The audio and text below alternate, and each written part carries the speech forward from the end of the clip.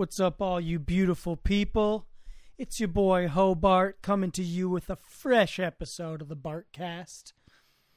Happy April, Thursday, April 21st, the day after the high holiday.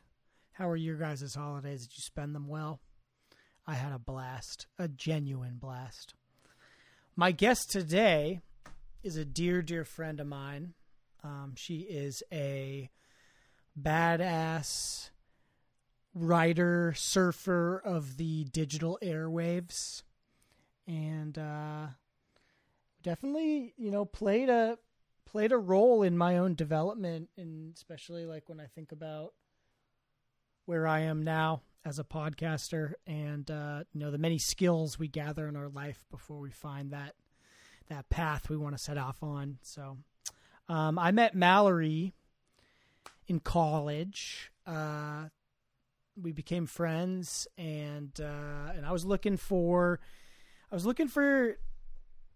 an opportunity to intern. It was my final year of college, and it was part of the program I was in to find an internship. And I had a conversation with Mallory, and she invited me to come in and co-host her show. She was at that time running and hosting a Monday morning hip hop show on Mutiny Radio, which was a pirate radio station at the time. And so she was a pirate radio host, and just had a blast working with her on the show, putting together playlists, talking about hip hop news. She's just the best. And these days, Mallory is the multimedia producer at KCBS Radio in Berkeley, and she's also the executive producer of Connect the Dots podcast. So she's still in the broadcast game, and I just felt like I really wanted to bring her on and talk about her process of producing and, kind of give all of you an understanding of what goes on behind the scenes when producing podcasts, because podcasts are big these days, and Mallory's a G. So without further ado, let me introduce to you my friend Mallory Somera on this episode 51 of the Bartcast. Great to hear from you. What a surprise. The water, yo. The water's on our side, yo. We're running with the water. It's the best.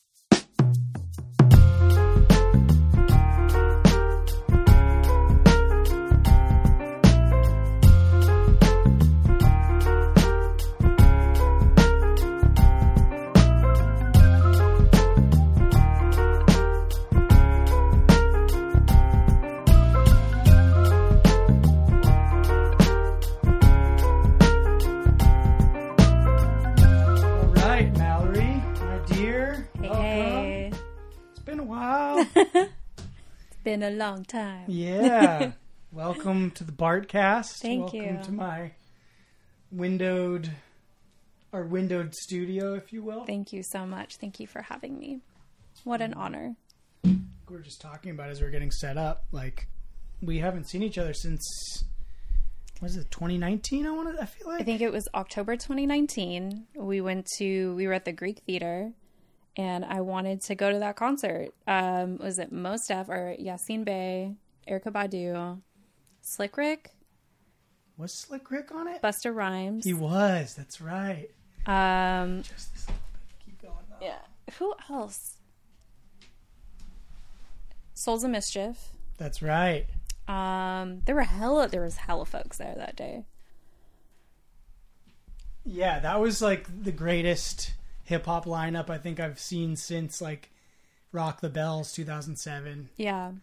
And just getting to see Slick Rick, like, for me, he's one of the GOATs. Yeah. And just like the smoothest delivery, and I think he's someone that I come back to again and again.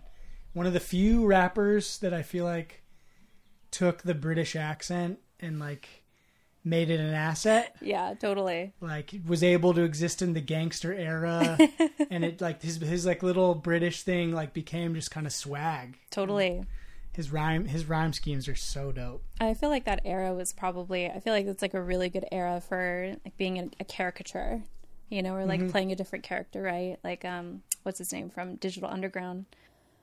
Why can't I ever... Oh, Shock G? Shock G. Who just passed. Yeah, and R.I.P. Rest in Beats. Yeah. But yeah, that was a good concert. That was really good. It was fun. The Greek. It's like one of my favorite venues, yeah, like for sure. just seeing like Erykah Badu come out and like rush like a Mos Def or Yasin Bey, if you will, set. Yeah. And kind of take over. And then the two of them, like, you could just tell that they're such homies. You could, yeah. And the love is there. Yeah. And like she was on stage for however long she wanted to. And he just like let her. Yeah. Because she is who she is. Right. And he was so humble too. Like he came out and he was just kind of like, I remember him saying like you guys think like this is, you know, like a bit like I'm doing this all just for you guys. Yeah. But like this is super big for me too. Like I'm so grateful to be here. Yeah. Just to see that, he totally made my heart melt in that moment. I know. It was so good. That was my second time seeing Erykah Badu. I'd seen her like do a DJ set. I saw her perform once before. I don't remember where. Oh, at the Fox for New Year's Eve, like years ago. And then I saw her then. And then I saw her at the Lights On Festival. You know, she did that like R&B festival in Concord. Got a little bit too crazy that night. But it was a really good show. It was really good. As she does sometimes. Yeah. Yeah. But yeah. Sorry, what were we going to... No, I was going to say. It's been like 2.5 years, something like that. Yeah. Pre-pandemic. Yeah. Here we are. I know I'm getting strong throwbacks to our last time sharing a studio, which was, I believe, 2012. I think that was 2012 because you were looking for an internship. It was like my last semester. You were my intern. I was your intern. It was my last semester of college. You were really just like my co-anchor or just like my co-host. Yeah. Really. No, it was so dope because, you know, in the communications program, I knew I wanted to do an internship. I actually wished I had done more interning like over the course of the program. Me too. But at the end, it was like, okay, what am I going to do?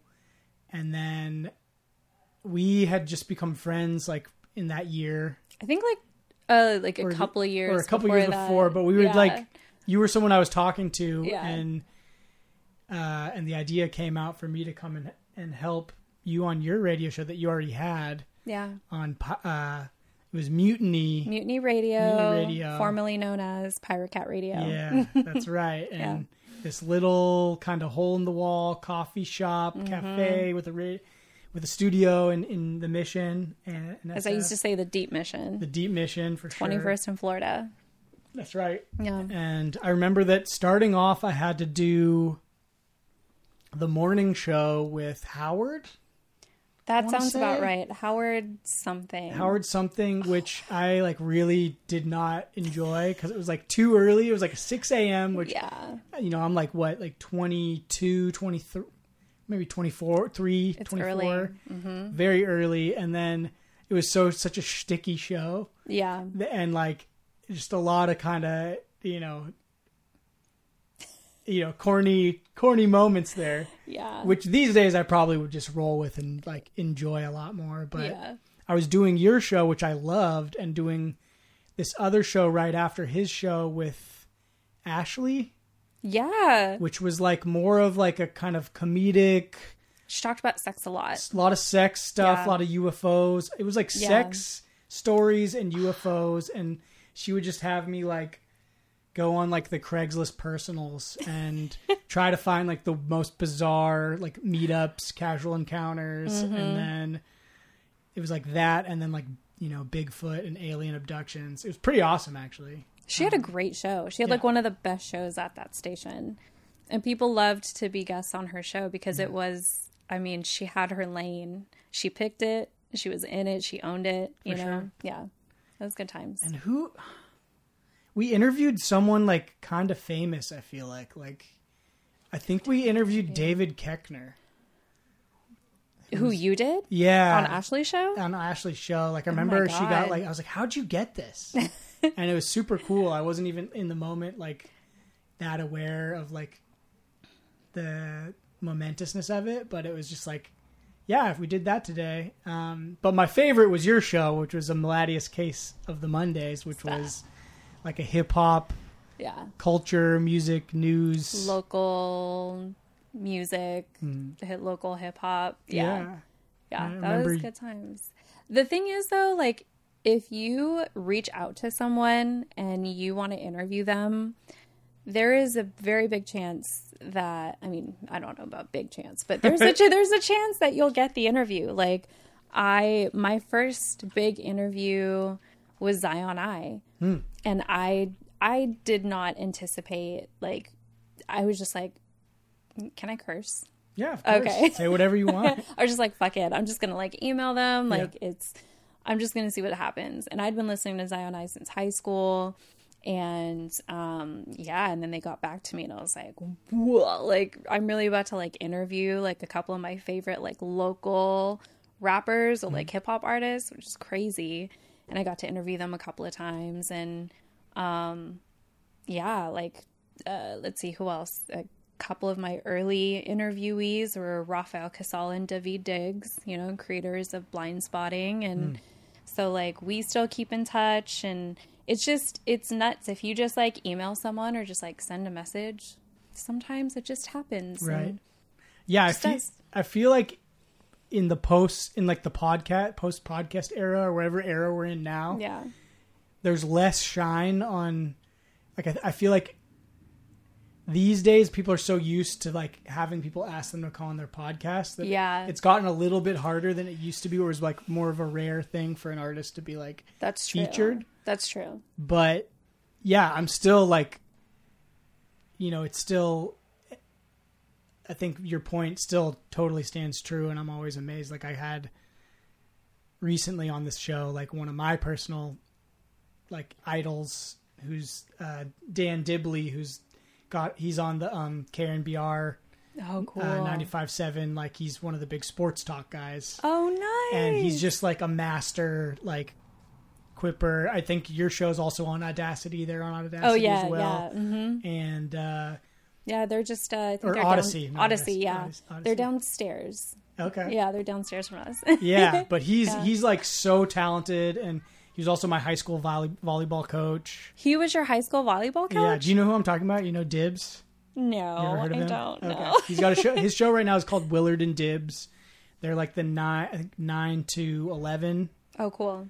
Or maybe 10 in the morning. 10 to 12. I forget. 9 to 12, I think, actually. On weekdays. And it's just like Bay Area sports and really funny. And their producer plays like tons of classic 90s hip hop, like on the breaks. Nice. How'd the interview go? It was great. I mean, I definitely was like, there was a little bit of nervousness, which I find on this show, like, my default is to go into more of like an interview, like formal type of setup. Yeah. And what I would wish I would have done more of, and maybe if he ever comes on again, I'll be at a place where I can do more of this, is like more of like the kind of just quipping, bouncing back and forth, getting to kind of play that game on air, which is, I think, like a lifetime skill that I'm always working on. For sure. But it was great. I mean, I think we both had a good time, and I definitely like came out of it just so excited that I got to like, you know, have this guy on my show who I really admire and who's like such a, just so talented at being a broadcaster, at being a personality, and keeping a flow going, and just thinking on his feet with these great, you know, quippy things. And I'm sure you just like emailed him, right?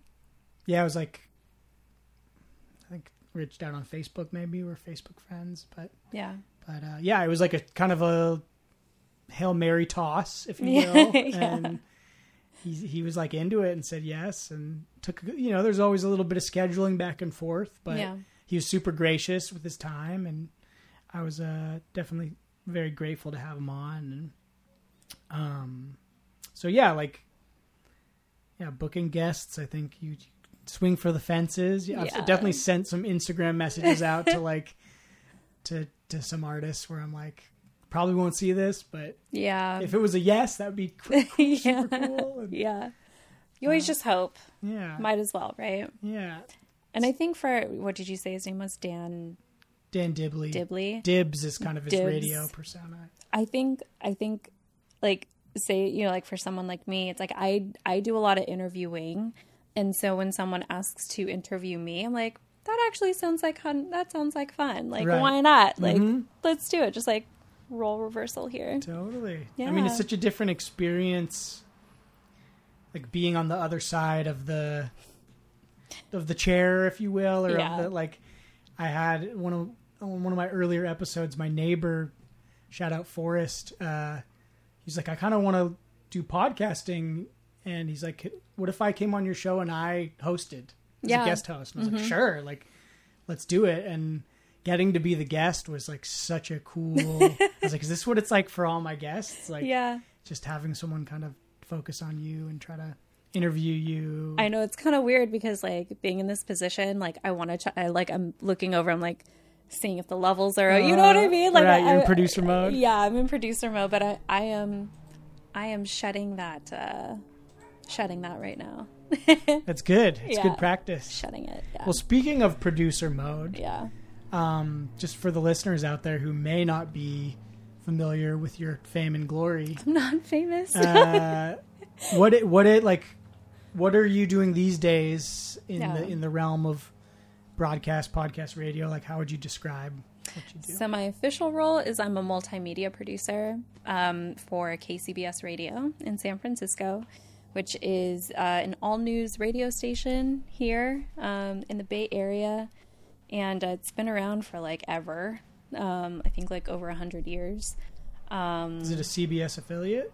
It used to be owned by CBS. Yeah. So we were bought by Entercom a few years ago. And then a couple of years ago, I think it became radio.com. And I don't, just there's a whole thing. Now it's Right. Audacy. Yes. And so, yeah, I'm there, and I've been there for, in May, it'll be 3 years. Wow. Yeah. So, and I started off as a PA and then became a writer and then a digital writer and then a producer and then an editor.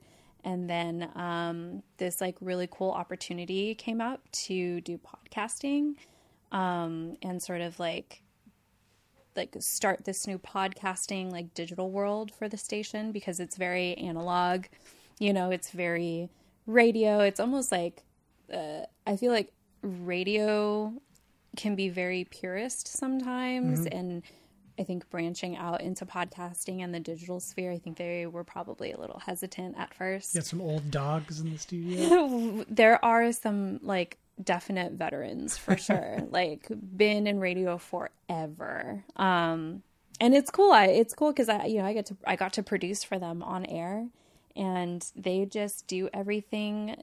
Like as a producer and editor, it's like there were so many moments, or it's breaking news, right? And so stuff would happen, and like if it was my first night on the desk alone, you know, whatever. And these guys are just like, all right, like do this, do that. And then they get on the air and they read the script, and then they come out and if something had to happen, like they would just like calmly instruct you through it. And even though you're kind of freaking out on the inside, they always kept their cool, and they've just been doing it forever. So it's been such a treat and an experience to like learn from people like them. And I mean, some of these news anchors were also music DJs before. Like a couple of our anchors, Peter Finch and John Evans, like they used to be on like jazz stations and classical stations here in the Bay Area. Mellow jazz voice. Yes, yeah. Especially like John Evans definitely has that like cool cat kind of voice. So he's one of my favorites. But so yeah, I was doing on air for a while, and it was a little like nerve-wracking for me because like, I mean, stuff comes in like earthquake, like child abduction, like fire, everything. And you just really have to like be on it. And for someone with anxiety like me, I'm just like, okay, is there some way that I can still do this, but not do that and not be in the line of fire like that? So yeah, digital came up, and they hired a bunch of people to sort of like spearhead the digital department. And I was like, okay, well, I think I think I want to make things from sound and tell stories with sound and stuff. So let's give it a try. So that's what I'm doing now is I'm doing like podcasting and like taking not as much videos and like photos and stuff. I'm not as skilled, but a lot of sound, a lot of interviewing and like audio editing and stuff like that. So, awesome. Yeah, I wanted to ask you, first of all, that's such a cool story. And for myself, like the more I've dived into podcasting, just the more like appreciation I have for the whole production process for audio. Yeah. And I'm curious, because the word producer is such an umbrella term. It can mean so many different things. For different industries too. Yeah, totally. So can you just describe like what your particular producer role is, what that means, just to give people an understanding of like, this is a largely unseen role when you're listening. I'm sure many of you out there are listening to a ton of podcasts. Yeah. It's often, the role that's kind of in the background. Yeah. Sometimes on some shows I see them like popping up and talking. But yeah. What is your producer role? It's kind of like being a driver, but not in the front seat. It's like you're driving from the back seat a little bit. So right now I'm executive producer of a national news podcast called Connect the Dots. And it's a weekly podcast that just explores, different aspects, different stories that are in the news right now. Like, for instance, this week we are talking about the billionaire income tax. And so as a producer, I work with 3 other very talented producers, one in Chicago, Lauren Berry, Dempsey Palat is in New York, and then Sydney Fishman here in the Bay Area. So we work for the same station. And so kind of collectively, we decide on a story, and then sort of like hone in on an angle. So for this week, it's how would the billionaire tax impact average, sort of like everyday taxpayers, and then how would it impact like the folks that have so much money they don't know what to do with. And so, just like how it would impact them, and if that tax could sort of like bring us closer to a more equal, way of paying taxes and way of living, and what that would look like for everybody. So we decide on the story, we decide on the angle, and then we sort of go, okay, like who do we talk to about this? So we start to like scour articles, that are online, or listen to podcasts and see who might be a good fit. We book them, we interview them.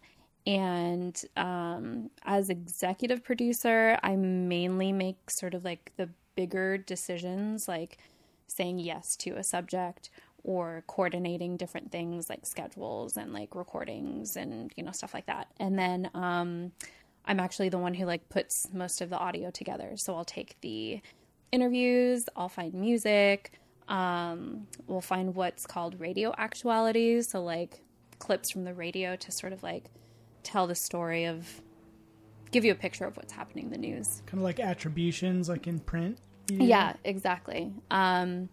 Like for this week's, I took a clip of Biden talking about the billionaire tax and how everyone needs to pay their part, and sort of like inserted that into the story.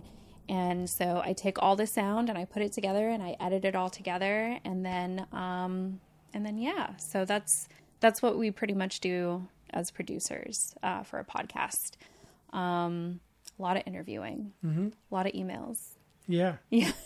Yeah. I listened actually today while I was making breakfast to that episode you just referenced. Oh yeah. Just wanted to get a feel of like the stuff that you're doing. And yeah. You sent me a couple links. And I was like, oh yeah, there's that beautiful radio voice. You have a very nice like timbre, which is, I think, a big, it's important in this line of work, is to have a voice that people want to listen to, So. It's a lot different because, when you're recording a podcast, not necessarily like a live, like, what we're doing right now, but when we're recording it almost like I would say it's like our podcast. It's almost like an audiobook, it's like a story. And so you have to like do all these different takes and, be happy with the version that you put out. And it's so different because it's like you want to just keep recording over and over and over again to like for it to be perfect, which it never will be. Do you guys write scripts? Yeah, we write scripts. It gets combed through like a few times. That's another part. I guess I didn't say that. All the producers, we all write the scripts too. Right now we're kind of rotating. All the different producers are hosting the episodes, but before we had her name is Linda Lopez, and she was an anchor at WCBS in New York. She recently took a leave of absence to work for the Biden administration, to like work for the Department of Education. So that's like awesome. When she was anchoring for us, what I would do is we would write the script together, give it to her, and then I'd like call her on the phone and sort of like walk through the script with her and like see if everything was like up to par. So yeah, scripting is a big part of it. Very scripted. Yeah. Super duper scripted. Yeah. I mean, that is kind of in the flow chart of podcast organization. Yeah. Scripted versus unscripted can take you in very different directions as far as the show goes. And as the producer, you also like write the questions too. You can probably go in, and just kind of ask questions. But for news, you have to like have a little bit of background information, because you don't want to ask the same question that's being asked everywhere else. If there's a million articles about this one angle, you can just like write that into the script a little bit. But if something is like more Googleable than other things, like you don't want to like talk too much about it, because then we've heard it all. Right. But yeah, thank you. I'm working on my recorded voice. I do miss live radio and like just kind of shooting the shit. Yeah. Like talking about music and stuff like that. So yeah, I wanted to ask you, like, as we were getting ready for this, you mentioned that you don't currently have your own podcast or your own project going on, but I'm wondering what is at this juncture in time, what is like the dream Mallory project? Like if you just, let's say your manager came to you and was like, we got room for a creative new channel. It can be whatever you want it to be. You'll be funded. Go. What do you make? What show do you make? So I'm actually in the process of figuring that out right now. I had expressed interest in having my own local show, because national is, it's like really important, and it's been an honor. But one of the things that I love about the Bay Area is that there's so much like arts and culture here. There's so much happening every single day, all the time, everywhere. And I sort of like thrive talking to people and just being out there. And so there is something in the works right now for like an arts and culture podcast that I would host and produce. And so that's in development right now. So awesome. Yeah. To be TBA. Yeah, TBA. To be TBD. So sweet. Yeah, that should be fun. Do you think you'll do like interviews as part of that, or okay? Yeah. Similar to the show that we did back in the day? I think so. Well, no, I think a little bit different. I don't think it's not going to have the like live element, it's not going to be on air. It'll be podcasted. And so there will be some like editing involved. Yeah. But I would love to do like, I love getting interviews like out, like, just like outside or like, like at the show or, whatever it is, backstage or whatever. I love the booth too. If I had a booth, if I had like a setup where I could have a guest too, I would love to like dig into that as well. But maybe that'll have to be for like another time. What's your like setup when you go out into the field to do field interviews? Like, what do you bring? What do I bring with me? It depends. So like we kind of like share equipment, and then I have some of my own. So I'll bring like, I have a Zoom H4n. And then I'll bring a couple of microphones. There's a couple of shotgun mics that we share. Okay. So like a boom or? No, just like, well, okay. I actually brought one because I didn't know what I was going to be doing today. Yeah. I don't always use this. This is more for like, if I want to be a little bit more incognito. Yeah. But this is my Zoom H1. Yep. I've had this since I think we were working together on the radio. Yeah. So I've had this since like 2010. Nice. And it's my baby. And it's really small. It's like I mentioned, a Zoom H1. But this is a lot more for, like, as you probably know, for like ambient sound. Like getting interviews with it is fine. But it Pick up a lot of background. It picks up a lot of background. So it depends on the story. But like I did that interview with the bird experts for the peregrine falcons at UC Berkeley. Yeah. And I didn't have any of my other equipment on me. And so I was like, well, I'm just going to have to make it work with this.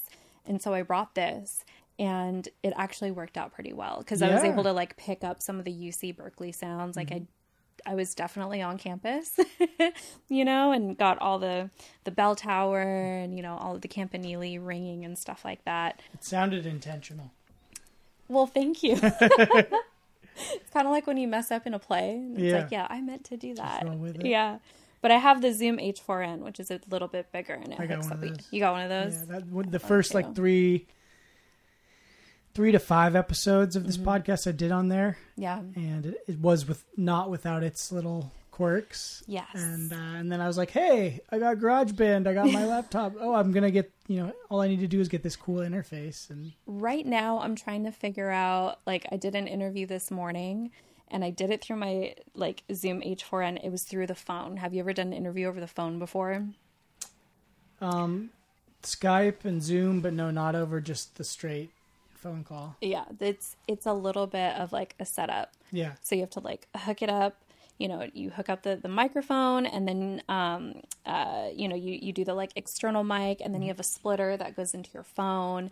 It's like a whole thing. Yeah. And I'm trying to figure out a good setup because it kind of like has some like sound issues. So, Artifacts. gotta re-up my game a little bit, figure that out. Has it changed, like having this little microphone in your purse or whatever, your bag? Has it changed the way that you experience ambient sounds? Like when you're going out in the world, you're like, ooh, that's a good sample, or ooh, I could capture that. I'm telling you, even with my phone, I have so many sounds on my phone. Like I just record sound all the time. Like even if I'm in the car and I hear, I don't know, someone playing music and I'm like, okay, that would be like a really good background if I'm, doing a story about like driving through Oakland and like being in the car. Or if I hear an owl and I'm like, out hiking because I love to trail run and I love going hiking. If I hear like a sound out there, I'm like pulling out my phone and I'm like recording it. And of course, especially if I have this with me, I'm usually recording stuff or like after a concert. Yeah. Anywhere where you can get like really rich stuff. But the problem is I don't always label them. And so by the time I go back to listen to them, I'm like, wait, what? Right. What is this? Yeah, the indexing is such a underseen aspect to production that I think a lot of people, like, it's such a deep dive once you start getting into it. Yeah, and the labeling. Yeah. Everyone's got their own system. Yeah. It's the same with, like, videography, like, I definitely have had to develop my own system for organizing footage. And I was talking to my friend about this the other day because like I haven't found my perfect system. So like every project is a little different how I set up my files and stuff. Yeah. And it's definitely like a significant chunk of time, where I'm doing sifting, going through making my first pass, my first edit. Yeah. And like, yeah, it's just like the more it's kind of like you were saying earlier, like you start doing this kind of work and like very like early on, you're like, this is the job I want to hire someone else to do. Yeah, totally. I have that moment all the time. And that's why I'm really grateful to have co-producers because there are certain things that I feel like I'm not as good at. I'm probably better at it than I give myself credit for, which is, I think, the case for every one of us on this earth. But, yeah, there are certain things where it's like today, my coworker Sydney, she's like, I'll get started on the script today. And I was like, thank God, I didn't want to start that. Right. I'll edit, like, I'll do all the other things, but thank you for starting that, so. Yeah. And I think as you get further down this road, like like I'm a one-man operation right here, and if you look around in here, we got lights, we got cameras, we got mics. You got the whole my little thing set up. Bedroom studio thing going. But I think as we continue to like develop ourselves and develop our skills and specialize, it takes so much energy to do the stuff that you want to do. Mm-hmm. And what I find is like, when you get to that place where you have the resources to invest, like your own energy and creativity is kind of like the biggest,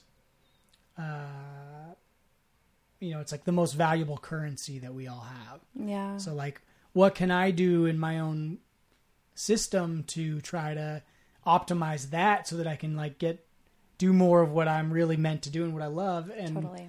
There's so many professionals out there where like their thing is the thing that I'm not as excited about. So it's like, I'm working on this YouTube channel that me and my buddy just started, and I'm like deep in the weeds trying to figure out this edit. And it's just becoming so clear to me that like I need an editor, Totally. That, like, I can do it. Mm-hmm. I'm not the most efficient. It takes a lot of my energetic bandwidth to get there. Mm-hmm. And so like having someone who's like really quick and like where that's their art, that's their passion. And they're like, I would love, this is what I like to do most. I don't want to be in front of camera. Because it's taken them years to get to this place where they can do it like that. Where with you, it's probably, or like, if it's something that you're not as used to, it's going to take you a lot longer. Yep. When someone else, they're like, oh, that's easy. Yep, exactly. And I could do that. I've been working on a lot of film sets over the last couple of years too. Yeah. One of my side hustles is like doing art department set dressing stuff, and that's like that to 1,000 because you're on set with like 30 people and everybody's a master. I know how to get the shadows, light this thing to look beautiful, and I know how to get the sound right, and I know and that I'm always so in awe of a larger production like that where you're like, man, there's so many, every one of these people is in the middle of their career. Yeah. This one little aspect, all those pieces together make this amazing piece of work. And I think also, one of the things that I had to get used to was like giving up control of those things. Because I'm used to being sort of like a one-person operation too. Like, I mean, on at the radio station at Mutiny, it's like you're doing everything. Yep. And that was my favorite part. Like, I tell people all the time, it's like, they're like, oh, what did you do? I'm like, man, what didn't I do? Like, you're hosting it, you're going out and like setting up the mics for the bands. Like you're going in, you're clicking play, you're running the board, you're like archiving what songs that you're putting up. It's like a whole thing. And so when I started to work at a station where I was in charge of one thing, I was like, what do you mean I have someone to pull that thing for me, or like to pull up an audio clip and like save it for me? I don't have to do it myself, or delegation sensation. Yeah. So it's that is another skill, is learning to give up that control. Because sometimes you have to, and they're just learning how to like, move in sync with other people. Yeah. So. How satisfying is it though? I mean, I just produced for this edit I was just talking about for our YouTube channel. I produced the shoot, and it was like I hired the cameras. I can shoot, but I hired my buddy who's like a DP who's really talented. Yeah. And we had, lighting. We had, I was getting to be like in front of the camera, like actually talent and hosting it, which was a blast. But I was also producing the whole thing. Yeah. And I get so much joy and satisfaction out of like assembling a team and like getting everybody doing their things, trying to keep the big picture intact. Yeah. And I found that really satisfying. Well, and people see things that you don't see. Yeah. And vice versa. Totally. We just got an editor. Like this whole time I've been sort of like the editing eye for the last ear for the last 9-10 months for the podcast. And finally they were able to get me an editor, because everyone needs an editor. Yeah. And it's been really nice because you learn more that way. I'm like, hey, like, how does this sound? And like, what's a good headline? Like, what do you think? And they're able to just be like, they're so quick about it, where it would probably take me a little bit longer. Right. So it is really like satisfying and very gratifying. Like, thank you, person, for making me sound way more intelligent and together. And, yes. Like, because everybody benefits off of, like, we all you still get, it's still a representation of your thought and your work. And that's something I've definitely, like, the times that I've gotten to be a director and gotten to, like, you know, the big fear when you bring other people onto a project is like, I'm kind of putting my idea in your hands and trusting that you're going to run with it. And so often I find that, you know, when you have the right people and you have a good fit, and then you give that trust, like, you might get things back that look different than you expected, but a lot of times it's amazing. Like, man, I couldn't even have imagined that it was going to be this cool. Yeah. And then, you know, but getting those other creatives involved, and I mean, that's the beauty of collaboration.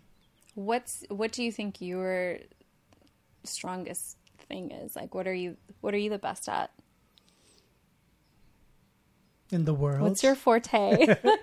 I think my forte is to toot my own horn. As we all should sometimes.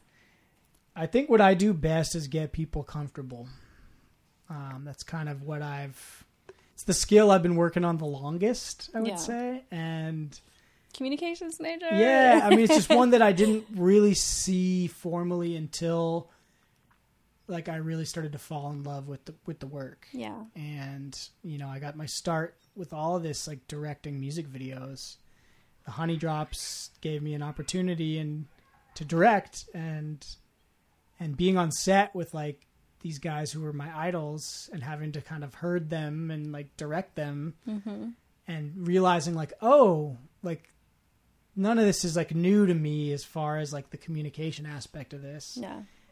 And these guys are more nervous than I am right now. Yeah.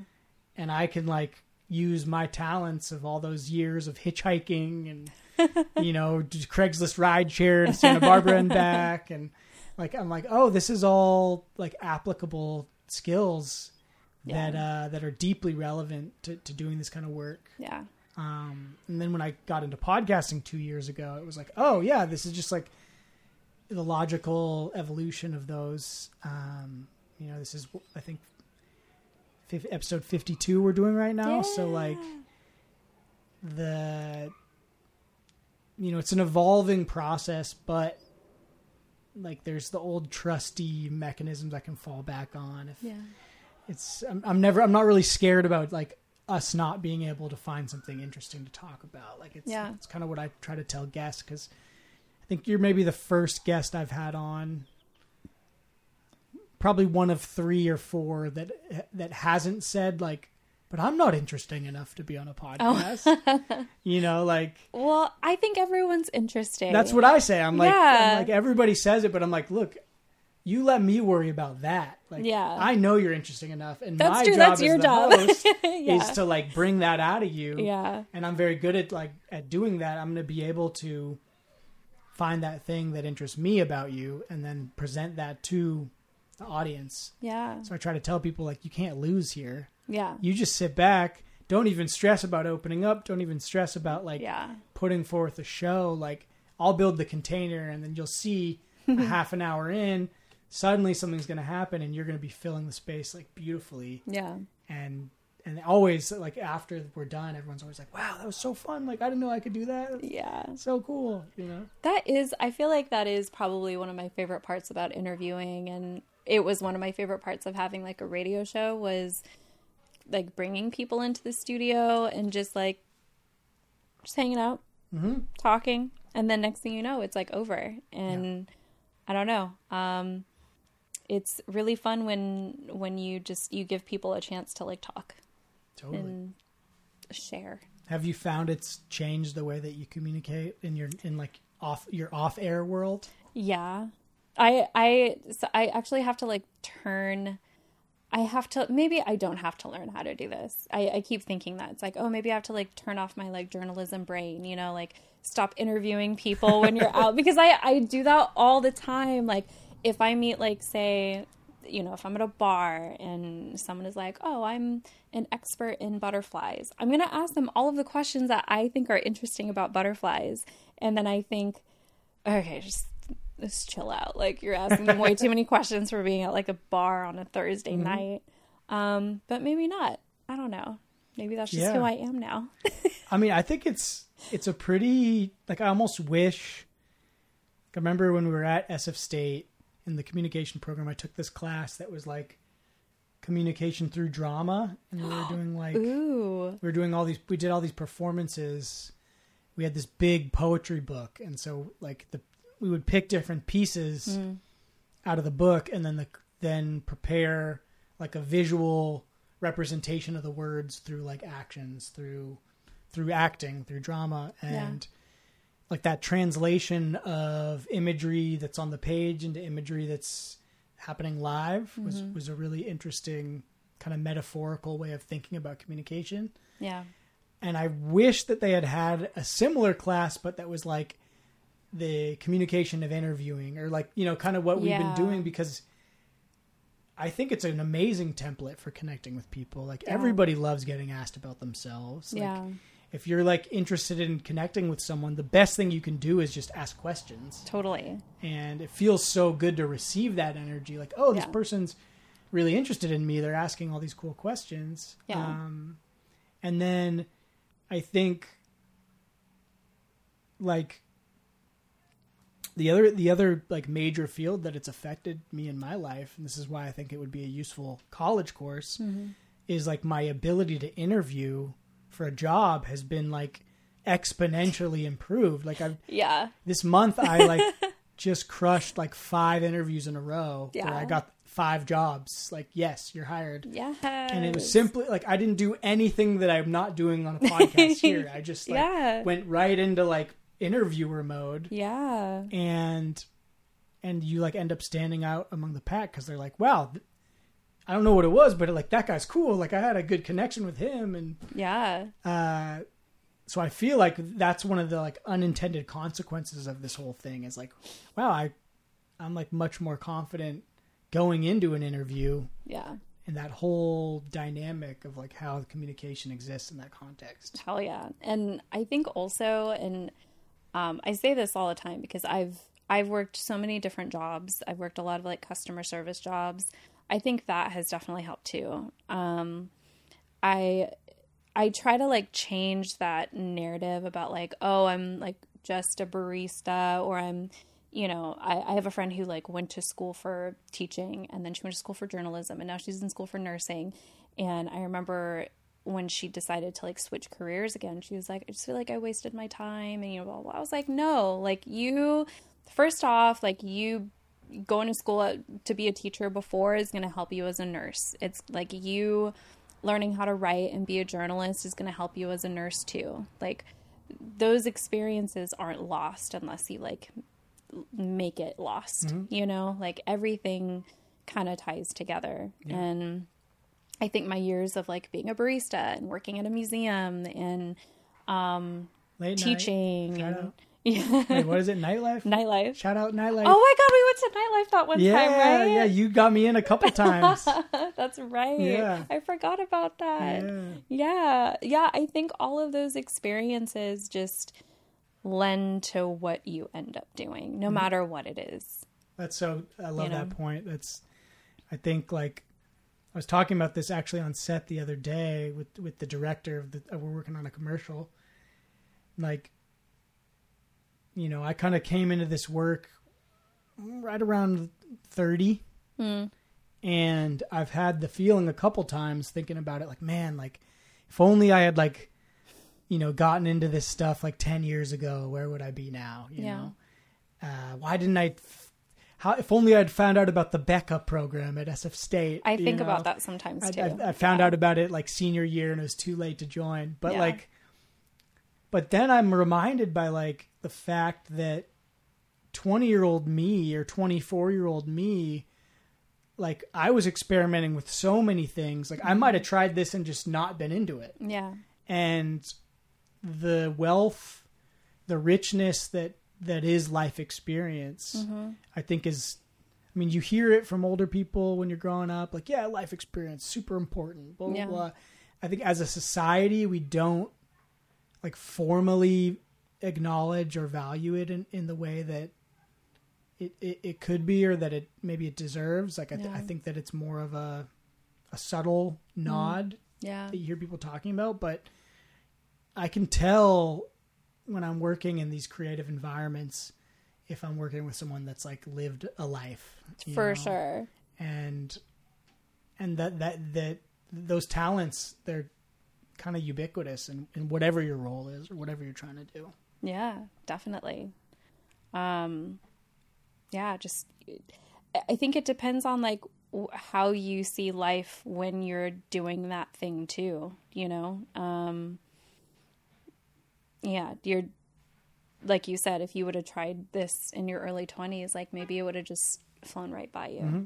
And now you have a different perspective on like life and putting stories together and like putting images and like moving pictures together, you know, like now you can take what you've like done all of these years and like apply it to that. Right. Yeah. As well as I think you start to recognize the things that you've been doing all along that you weren't aware of, that you're still doing. And it's just, you've locked it into like a better container. Like I made skate videos when I was in high school. Yeah. Me and my brother used to play around on our we had like one of those like old school tape decks with the microphone attached. Yeah. And we would like literally record off the radio onto a cassette tape. And then we would play it, and then we'd do voiceovers as if we were doing a radio show. Yeah. And like, I never thought that was that big of a deal. Like, Right. I was like, I'm not I'm not like one of these nerds who's super into this stuff. Yeah. But then you get older and you're like, I guess like looking back at the mosaic of my life, like there is this pattern of like making content that I never really thought of as a serious career. Yeah. But now that I've accepted that that's what I want to do, it's like so clear. Like, yeah, I love this shit. Like I've been doing this all these years. Like, well, it's like after I started doing the music radio thing, I think I was talking to a high school friend or something, and she was like, you know, you were always really into music and like always like doing this and like always putting the playlist together and always doing. I'm like, I don't remember that at all. But thank you for reminding me. Yeah. And I guess it kind of tracks. Right. Yeah. No, I mean, that was one thing that coming onto your show, I mean, I felt like that was the moment that I had earned my place when you started letting me put together playlists. You know, I knew because I knew how much you cared about music, and I knew that like that your name's in the show, you know, like whatever we're going to be playing is representing it. Yeah.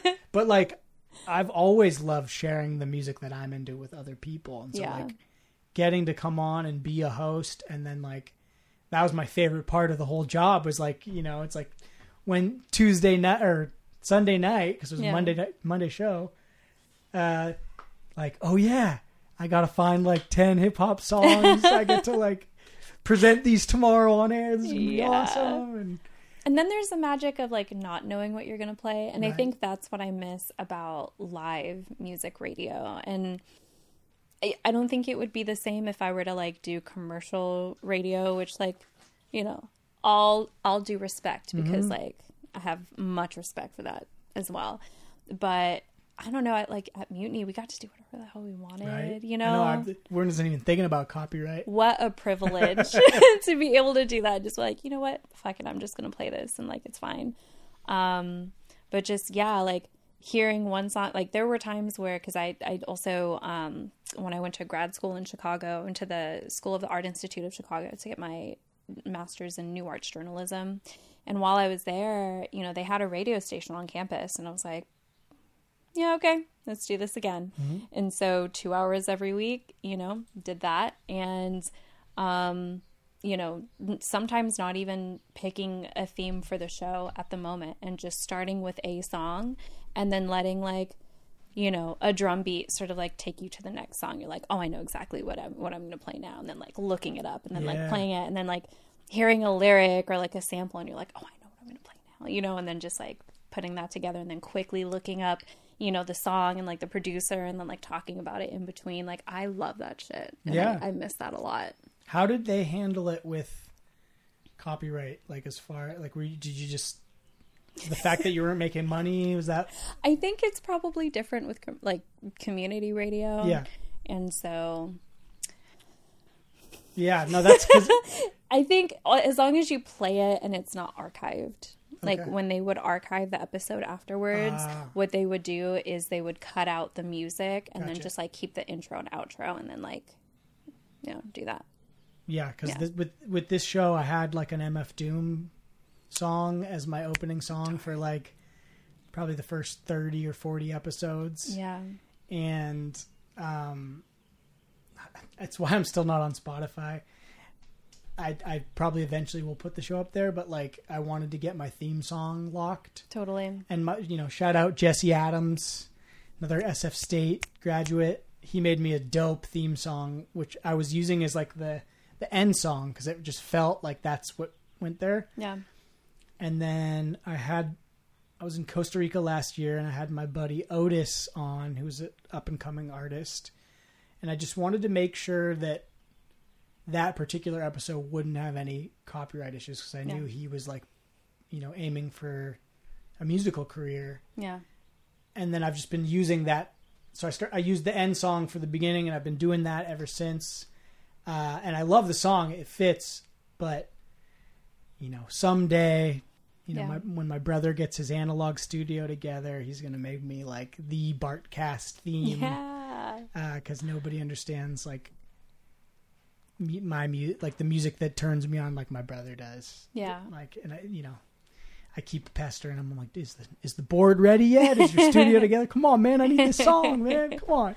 It's going to come together beautifully. Oh yeah, I'm excited. I know he's gonna crush it. So, all things with time, Yeah, for sure. Yeah. So, what was I gonna ask you? So like this producer role, is it like a full-time 9-to-5 job? Yes, it is literally my 9 to 5.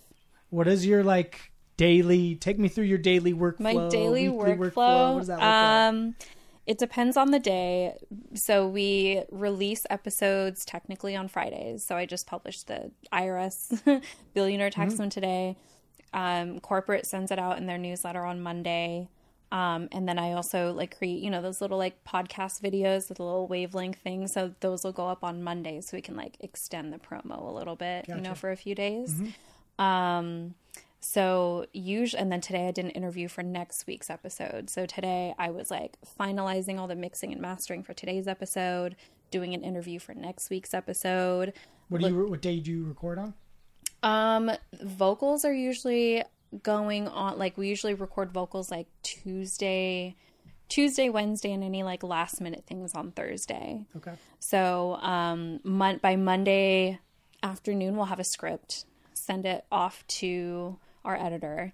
They'll make some changes or some suggestions. And in the meantime, probably Monday also fish for like any radio actualities, like things that we can like use in there too.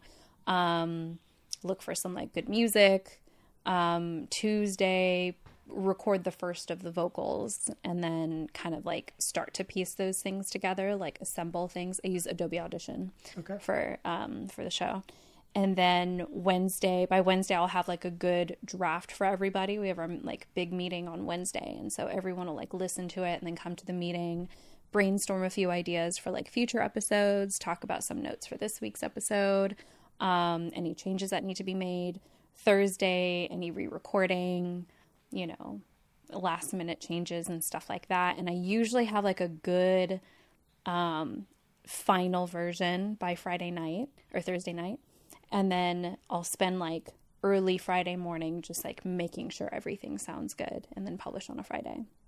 So we'll probably do a lot of writing on Monday. Okay. Just like try to get it all out there. So all of the work that's going on during the week, and forgive me if you just explained this and it just didn't lodge in my brain, but like you're setting up all the recording for this week for the episode that's being released next Friday. Is that the idea? Or is for this today? So we try to get the interviews. So it's kind of a 2-week cycle. Okay. So for next Friday's episode, we started brainstorming ideas actually last week. And then this week we spent sort of like securing an interview. If I can get one earlier, like an interview earlier in the week, that's better. But we got like 2 interviews today. So we'll take those interviews and either write around them as a narrative or just like write things to like introduce the interview, you know, so we'll start writing around it. Kind of did today and Monday. So it's like a 2-week cycle. Okay. Yeah. That's pretty cool. Yeah. It helps to have like I was saying, like a team of people. 'Cause right. I was doing this podcast by myself for 2 or 3 months. Wow. That's a lot. I was very stressed out. But what a good motivating force when like, cause that's definitely been one of the big struggles with doing this one-man operation is that like trying to get regular releases. Yeah. And I know that's like one of the most important fundamentals for creating content is you got to have it out regularly. Like I haven't put anything out in weeks. Yeah. I've had an episode I've been sitting on. I just haven't got like finished editing well, it. and you have jobs too. Totally. No, I got to you keep a house over roof over my head. You got to like whatever. feed yourself and stuff too. Totally. So that's. I'm not stressing about it, but I'm saying like that's what a team will get you. Yeah. You know, if and when I can like justify even getting like a intern or something where I could just be like, hey, I do this show. Yeah. I kind of want it to be at a place where it's really going to be valuable if I'm having someone come and, you know, work for free or for very little for weed, whatever I can give them. You know? Whatever you have. Yeah. But that's, you know, I could see how having that deadline every week is like an amazing motivating factor. You're building a lot of it is because structures. People are looking for things at a certain like time, and I'm not that type of person in my life. You know what I mean? Like I'm too well. Yeah, I'm kind of just like I might be there in 15 minutes. I might be in there in 30. You know, I'm just unfortunately one of those people. And you know, coming from like community radio where, you know, you're kind of making up your own rules. Yep. And this is also my first news gig. And I mean, news is all about deadlines and those like expectations. And so that was, I would say like the transition from music into news. Oh my God, like growing pains for sure. And I still don't deem myself, I don't deem myself like a news expert at all. And, but I don't think you also need to like know all about news to be a good producer. No, you're a production expert. Right. And so like you were saying, like your thing is making people feel comfortable and like interviewing and, you know, maybe I don't know everything, you know, that's happening with all of the laws and the bills and stuff like that. But I'm going to ask you questions about things I'm curious about that I think other people might be curious about. But yeah, the transition was a little bit difficult. I feel like that almost serves you better. Like, I would imagine that, like, it's not really your job to care or to get like, you want to care about what you're doing. You want to do your best job. But, like, it almost seems like it's easier to do the job if you're not having an emotional roller coaster ride. Like, you're not identifying with the content all the time, you know, unless your role is to be that host whose job it is to get angry or get upset, like as part of the performance. Oh, totally. Which even that you could argue is like, if you can stay aloof, it's going to be easier for your mental health. Yeah. But if you're like pushing buttons and you're editing and like, I could see like almost as a self-preservation needing to keep some distance between the subject matter. Yeah. I've for sure learned how to distance myself from some of the subjects. Like, I mean, you know, now I wouldn't say I'm like numb to it all, but after reporting on coronavirus for 2 years, you know, I kind of, some things just kind of go in one ear and out the other. Right. Whereas, I mean, 2 years ago when the pandemic hit, like I was producing for On Air and it was a skeleton crew and it would be me, the producer, the editor, and the anchor there. Was it all remote or were you still... The writers, the sports reporters, the reporters, you know, news story reporters, like they were all at home. Okay. And so the only people in the office was like me, editor, and anchor. That's it. Which is so different from before. Before it's like a hustling and bustling newsroom and stuff. And 2020 was like really hard. It was hard. Like, it was like coronavirus, like protests, and then like anti-Asian everything. And then, God, what else happened that year? Just everything. And then I started trail running that year because I had to do something that would take me out of it. And like, I just needed a place where I wasn't thinking about any of that, because if you're trail running and you're thinking about all that shit, you were going to fall and you're going to get hurt. And so, you get out there and you're just like, no brain, just not falling on rocks and totally. stuff. Gotta be in flow. Yeah. And so that's kind of helped me also kind of like separate a little bit from the content. But if it's something that you really care about, like a subject that you really care about, sometimes it can, you still get a little bit caught up into it for sure. I mean, I'm sure it can be an inspiring thing as well. What is your process for choosing your subject matter, for choosing stories? Like, how do you got to come up with something every week. So like, I know. How does that, how does that process work for you? So we come together, we have a couple of meetings per week. So one of the meetings is just with the producers. Another meeting is with the director of news podcasts, the VP of news, digital manager, multimedia manager, like all the other moving pieces that go into it. And so during that meeting, we sort of talk about things that maybe the producers have been talking about over the last week, like stories that we're interested in, and sort of just look at what's happening in the world, in the country, and see if we can find an interesting angle on whatever is happening. And so, like, next week's is about Disney and the Don't Say Gay law, and, what power corporations have in changing laws. And so I did that interview today. And we just talked about that last week. And that's when everything was sort of happening. And so we're like, okay, well, what's happening right now? And sometimes things get released based on timing.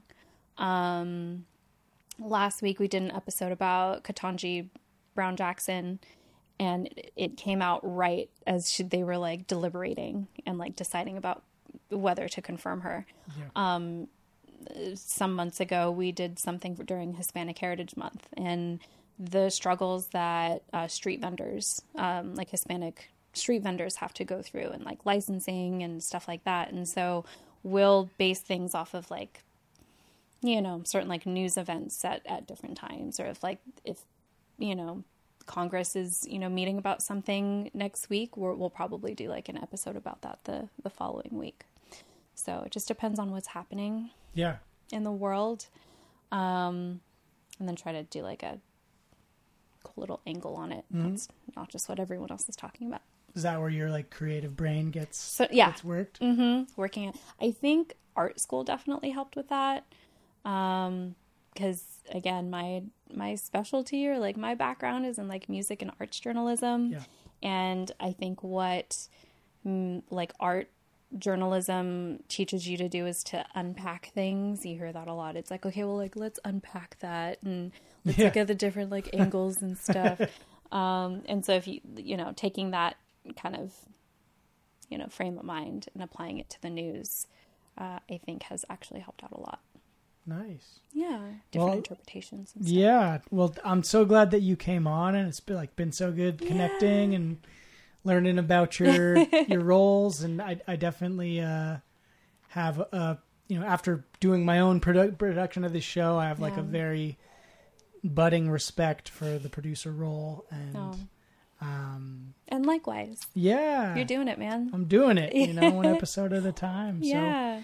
So before we wrap up, can you let people know how they can connect with you, how they can find you? Yeah. Maybe tell us again your shows so that folks listening to this can check in. Let's see. If you want to listen to Connect the Dots, you could just search, you could go to kcbsradio.com and look for Connect the Dots, or just Google it, Connect the Dots and Audacy. I also co-produce for Bay Current, which is a less frequently searched name. So Bay Current, you could just search for that on Apple Podcasts, Google Podcasts, Stitcher, basically all the platforms except for Spotify. We're not on Spotify for some reason. So you can search for both of those shows there. And then who knows what's going to happen in the next couple of months. You can usually find me on Twitter. That's my more public-facing place. And it's the same name that I have had for 12 years, which is Ekute. So it's EC0UTEZ because regular Ekute was taken. So Nice. That's how you can usually find me, and I'll post stuff that I'm doing there. Nice. Yeah. That's awesome. Yeah, I think I have like 6 tweets all time. It's the one social media platform I see why people are into it, and I also have heard so many horror stories about the people that are addicted. It can be terrible and wonderful at the same time. Yeah, it's the internet. It's everything. Right? Yeah, but it is. I just am trying to disengage as much as possible, and so it's like, do I want to take on a new digital addiction? But maybe not. I still have a really badass handle, so I'm the account's still active. What is it? Elephants Gerald. Oh my god, that's amazing. I couldn't believe that I got it. I was like, all right, cool. No one's thought of this one yet. That's wonderful. So maybe I'll be doing more tweeting someday. We'll see. But news-wise, it is a good place to be. Right. Yeah. I find so much on there, Totally. and people are really smart. People who don't have platforms otherwise, there's a lot of not great things on there, but it's a very accessible medium. Totally. People are on there talking. It's great. A lot of creativity. My cousin builds his whole reality via tennis Twitter. Oh, tennis Twitter. Anytime there's an event that happens, a world event, whether it's Will Smith and Chris Rock or something, I think he's coming into it via tennis Twitter. It's the way that I learn about stuff through the world of comedy. Yeah. He's learning about it through the world of tennis. Yeah. And I just think that's one of the amazing and hilarious things about contemporary cultures. We all have our little lenses that we're viewing the world through. Yeah. Well, thank you for having me on. Hell yeah, we got to do it again sometime. Down to do it anytime. Yeah, I want to. when this mythical show is getting ready to launch, we'll have to talk about it. And more. Yeah. Right on. Well, thank you, Mallory. Thank you. It was so much fun. Yeah, have a great one. Thanks for coming on. Thank you.